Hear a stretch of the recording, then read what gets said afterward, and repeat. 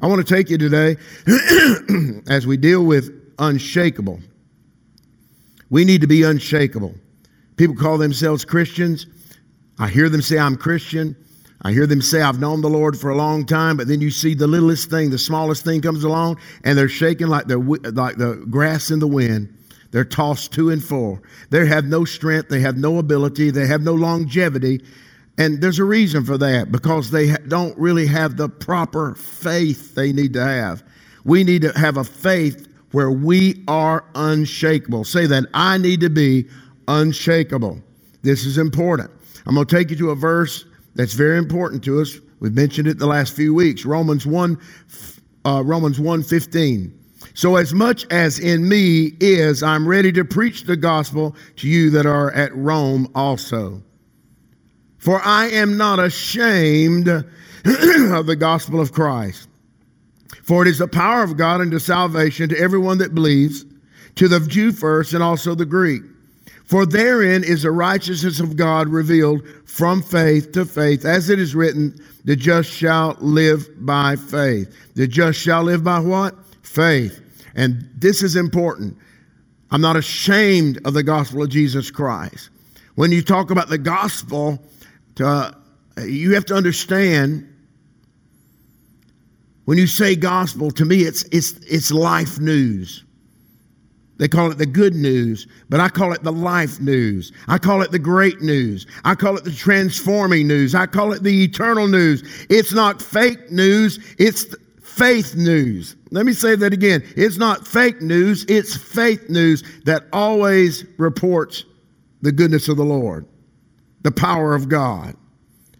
Today I want to deal with this because His words, God's words, I'm not ashamed of His words. His words carry a life force. Can you say that? It carries a life force. You want a life force? Here it is right here. What is this word force that I'm speaking of? It's the capacity, if we look at pure definition, the capacity to do work or cause physical change. And I want to change that, because we're dealing with the Spirit. It not only can cause physical change, but it can most definitely cause spiritual change. So let's read it this way. The capacity to do work or cause spiritual change, spiritual energy, spiritual strength, or active power. Spiritual active power. That's what the pure definition of the word force means. But if you go into the word in the physics, the definition according to physics, it's something that causes a change in the motion of an object. So what I'm going to tell you today is the Word of God is a life force, and it can change things. You say, man, my life is going in the wrong direction. Well, faith can change things. He can move it in the right direction. You say, well, I'm having some difficulties with my health. God can move it through life force in the right direction. Well, my relationship seems to be falling apart. God can move it in the right place for you. What I'm trying to say is life force is a real thing. It's not just a word. It's active. It's powerful. It takes those things that you think are impossible, and He works it out.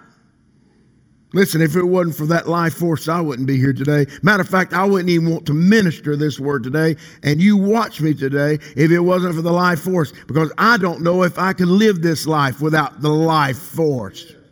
I don't know if I could take people. Here we go. I don't know if I could take people if it wasn't for the life force, because everybody is so fickle, and they've gotten so apathetical. They've gotten to a place where they don't want to do anything. And so for a person like me that knows what God is doing in their life, I want to press them to do something great. I want them to realize there's a life force there when they go to bed at night, get up in the morning, even in their conversations. Mark this down. God's even listening to your conversations. You want life force? That life force is listening to you. It's the word of Almighty God. It's the gospel. The gospel is the power of God. Remember, we talked about this. The gospel is the power of God. But let's say it this way. The word of God is where the power of God is. Let's say it that way. The word of God is where the power of God is. God's power is contained. this life force is contained in this thing called the good news. It's good news. Say it with me. It's good news. It's the news that can change things. It is that life force. His words form the world. Notice he didn't say, if you're going to deal with the gospel of Jesus Christ, he does not say that the gospel of Christ is, in fact, terrible news. He doesn't say the gospel, Pastor Kenny, is bad news. He's constantly amazed how I am personally constantly amazed how people can take something so wonderful, something so powerful, something so filled with life force and turn it into bad news. How in the world do you do that? I hear preachers taking the good news and turning it into bad news and running people away from the gospel. That's a shame to me. Matter of fact, people will take scriptures like this. Let me give you, for instance, an illustration, which is great, and it's a powerful scripture. When Paul said in his prayer, 2 Corinthians 12, verse 6 and 7, "For though I would desire to glory, I shall not be a fool. For I will say the truth, but now I forbear, lest any man should think of me above that which he seeth me to be, or that he heareth of me." Paul was very careful, didn't want somebody to see him as something that he was not. He wanted to give God the glory. Then he said, "And lest I should be exalted above measure through the abundance of the revelations," and he had an abundance of revelations, even caught up into the third heavens, "there was given to me a thorn in the flesh." How this thorn was acquired, we're not real sure, but it says, "The thorn in the flesh, the messenger of Satan to buffet me." A messenger of Satan to buffet me, lest I should be exalted above measure. Now, what you need to do right now is slap your ears and say, you know what, I may be misunderstanding some things here, because this is where people preaches this. Paul was asking God to deliver him from the thorn in the flesh. That's what he was asking God to do. And many have their opinions on what that thorn in the flesh was. Some said it was his eyesight. Some said he had skeletal problems or skeletal issues. Listen, whatever it was, it was. But it was a thorn in his flesh. And like I said, they said maybe it was a physical ailment. They're asking, in reference to these scriptures, he's asking for God's healing. He's asking for God to heal him. But what does God reply? "My grace is sufficient for you." Yeah, you're going through hell, Paul. And let me say one thing. Can I do this? Will you allow me to do this? There's a lot of people right now thinking that because I'm a Christian and I pray every day and I fast a little bit and I go to church, I'm going to have no problems.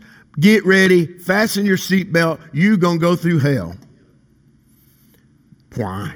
Because the devil is real. The devil is alive. No, he can't take you out, but he can make you wish you were out. That's why you have to have this life force. That's why you have to have this faith that's unshakable. Are you with me? You wonder what in the world's going on. I've done that myself. I've sat and said, my God, what in the world is going on? And he said, well, what do you want it to be? It's up to you, son. What do you want it to be? But God says to Paul, my grace is sufficient for you. And I've heard people take these verses and prove with these verses that God would not heal Paul. That's not what was said here, that God would not heal. But with this in mind, they say that God's taking these verses, that God's healing is not for everyone. He didn't heal Paul, so God's not going to heal you. Maybe it's not in his will to heal you. I personally do not believe it. I don't see how they can get from this text these words, because God's grace, hear me now, he said, my grace is sufficient for you. God's grace is God's enabling power. He was telling Paul, man, you've got my enabling power. God's grace, watch this, is his willingness to be involved in a certain dimension.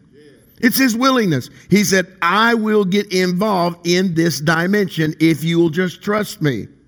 But listen, in all this, I believe he had to get Paul's attention.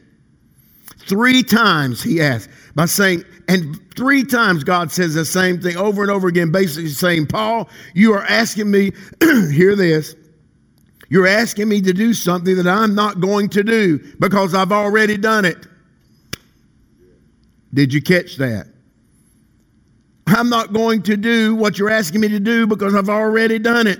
I've provided you with my grace, and my grace is sufficient. Are you catching that, Pastor Mike? My grace is sufficient for you to be healed. All you have to do, Paul, is stand on what you're teaching. My grace is sufficient. To me, that means something. If God said to me, my grace is sufficient, then I'm going to start saying, Lord, then I know you're going to heal me. I know you're going to heal me. Paul, you're going to have to depend upon my grace. Listen, not only on my revelation, because he had great revelation, but he needed to come to the understanding of the grace that he was living in and walking in. Does that make sense to everyone now? It's very, very true. So Paul, 3 times, hold on, Paul. You're going to have to learn. You're going to have to do this for yourself. You have to learn, act, A-C-T, act for yourself with my grace. Then he teaches you have to resist the devil, something he knew. You have to resist the devil, and through faith, you need to learn how to get rid of the thorn in the flesh. You have to deal with it. Same thing you have to do and I have to do. God's not going to do it. You say, God, take this from me. He said, wait a minute. My grace is sufficient. Now you catch it? Kenny, my grace is sufficient. You got a heart problem. My grace is sufficient. What does that mean? Kenny, you've got to believe that God can heal that heart. My grace is sufficient. There's not a day I live that I don't say, oh my God, I need your grace. I don't know if I can live without it. I know I couldn't. I need his grace, and it is, watch this, is more than sufficient. It will handle it. And we can get rid of the thorns in our flesh if we'll just have this unshakable faith, this life force. That's what I'm dealing with today, the life force. So if we live the life of unshakable faith, an ever-increasing faith, we walk in the rule of the authority of heaven. That's the rule we walk in, the authority of heaven. How many people that are watching me today understand that there's a lot of things God is going to do for you, but he has given you an avenue where you through faith must learn to do it for yourself. You're going to have to do some things for yourself. Quit being so lazy, spiritually lazy. Well, I know God will get to it when he wants to. Well, you know what? He's already done it. You have to apply the word of faith. Say that. I have to apply the word. You know, it's like holding a tube of salve for a mosquito bite. And you holding that tube and saying, my mosquito bite's itching me. That mosquito bite's hot. It's got fever in it, and I just so uncomfortable. But I got a tube. I've got a tube, and I paid a price for that tube. I got a tube of salve in my hand that can deal with the issue. But until there is an application, there will be no satisfaction. There has to be an application. Same thing with faith. Same thing with grace. You have to apply it and apply it and apply it and apply it, because the devil is not going to give up. Flesh is not going to give up. You have to be in a constant conflict with it in order to get your prayer answered. Hebrews 1:3 says, who being the brightness of his glory and the express image of his person, and upholding all things. I've read this over and over, and I keep reading it. He upholds all things by the word of his power. What? The word of his power. What is the word of his power? The gospel. What is that? The life force. The life force. The life force. Keep saying that. It's a life force. The word of his power. When he had himself purged our sins, he paid for the tube. He paid for the salve. It's paid for. Are you getting it now? I'm holding my salvation. I'm holding his promises. And all I have to do is apply it. But we're so stubborn, we won't do it sometimes. He says when he had himself purged our sins, sat down at the right hand of the majesty on high. Hear me again. It takes the word of God in action. It takes the word of God in your life. If you want to be victorious and want to be unshakable, you have to apply this life force. Don't just wear a shirt that says, I've got life force. Don't just walk around on Sunday and say, I got life force. Amen. No. It's when you're confronted with something, you say, I'll not let that throw me off base. People try to draw me sometimes into arguments, and I am a terrible person when I get mad. I'm going to tell you the truth. I'm not a good person when I get angry. Pastor Mike is raising his hand saying, yes, I'm a terrible person. I'm just not a good person when I get angry, so it's better for me not to go there. So what do? I will not allow them to pull me into that dimension. I'm giving a word now to somebody. Don't allow people to pull you into that dimension where you will say and do things you should not do. Because you are flesh and blood and you're carnal, and you'll go there every time. I will. I used to. Man, I used to go there every time. But Jesus paid the price for the tube. He paid the price for the salve. All I have to do is apply it daily application. It takes the Word of God. It takes the Word of God. Watch this. No word. Say that with me. No word, no faith. No word, no life force. Because faith is a life force. It's a living thing. It's powerful. In reference to faith, we look at the word prosperity. We hear people talk about prosperity. We've seen people, when it comes to teaching, they start teaching prosperity. They get ashamed of that message because they're fearful to think that people will think that they want something from them. Well, how many people know that it's very possible that God wants something from them?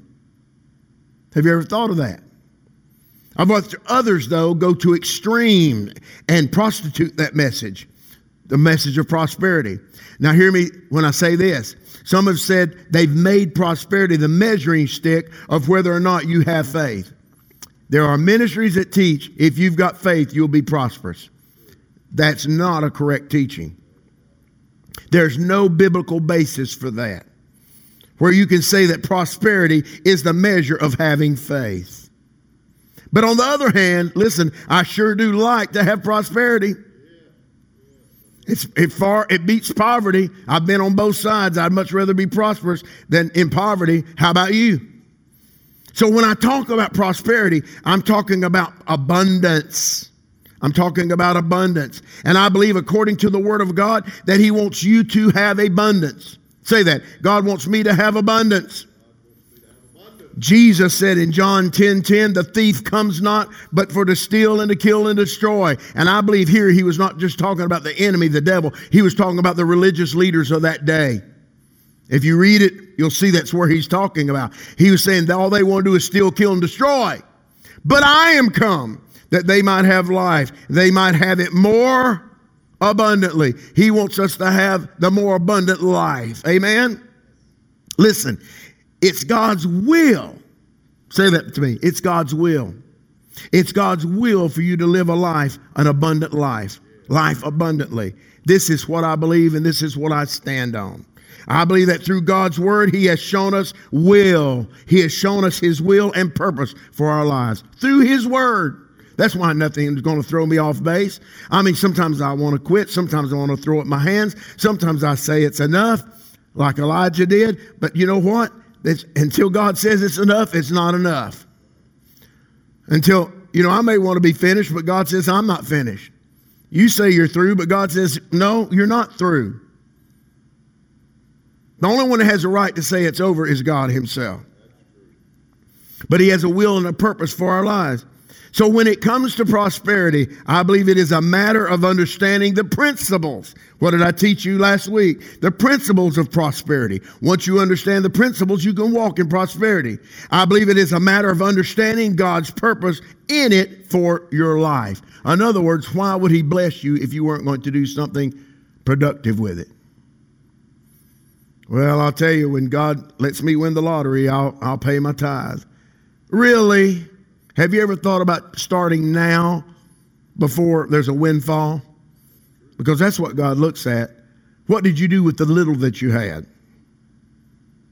The Word of God is full, as a matter of fact.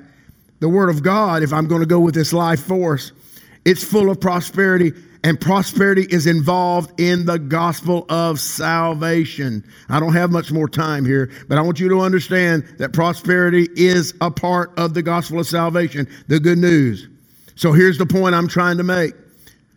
That's the point I'm trying to get to. Paul said the gospel, the good news, is the power of God unto salvation. So write this down. The word salvation in the Greek is sozo. Look it up.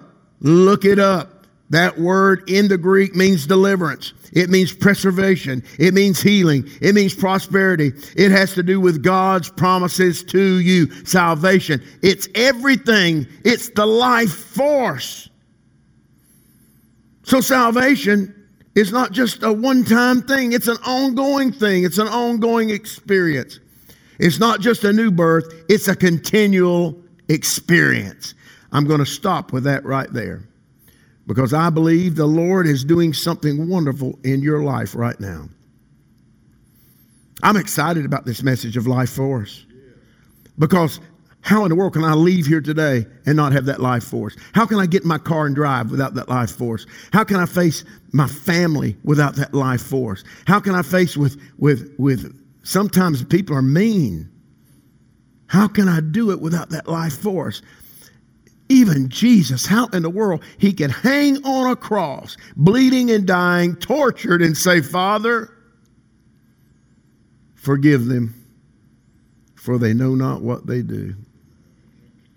Why? He was full of life force. Now, there's many of you wanting blessings, many of you wanting prayers answered, but you are hindering your own blessing and your own prayer.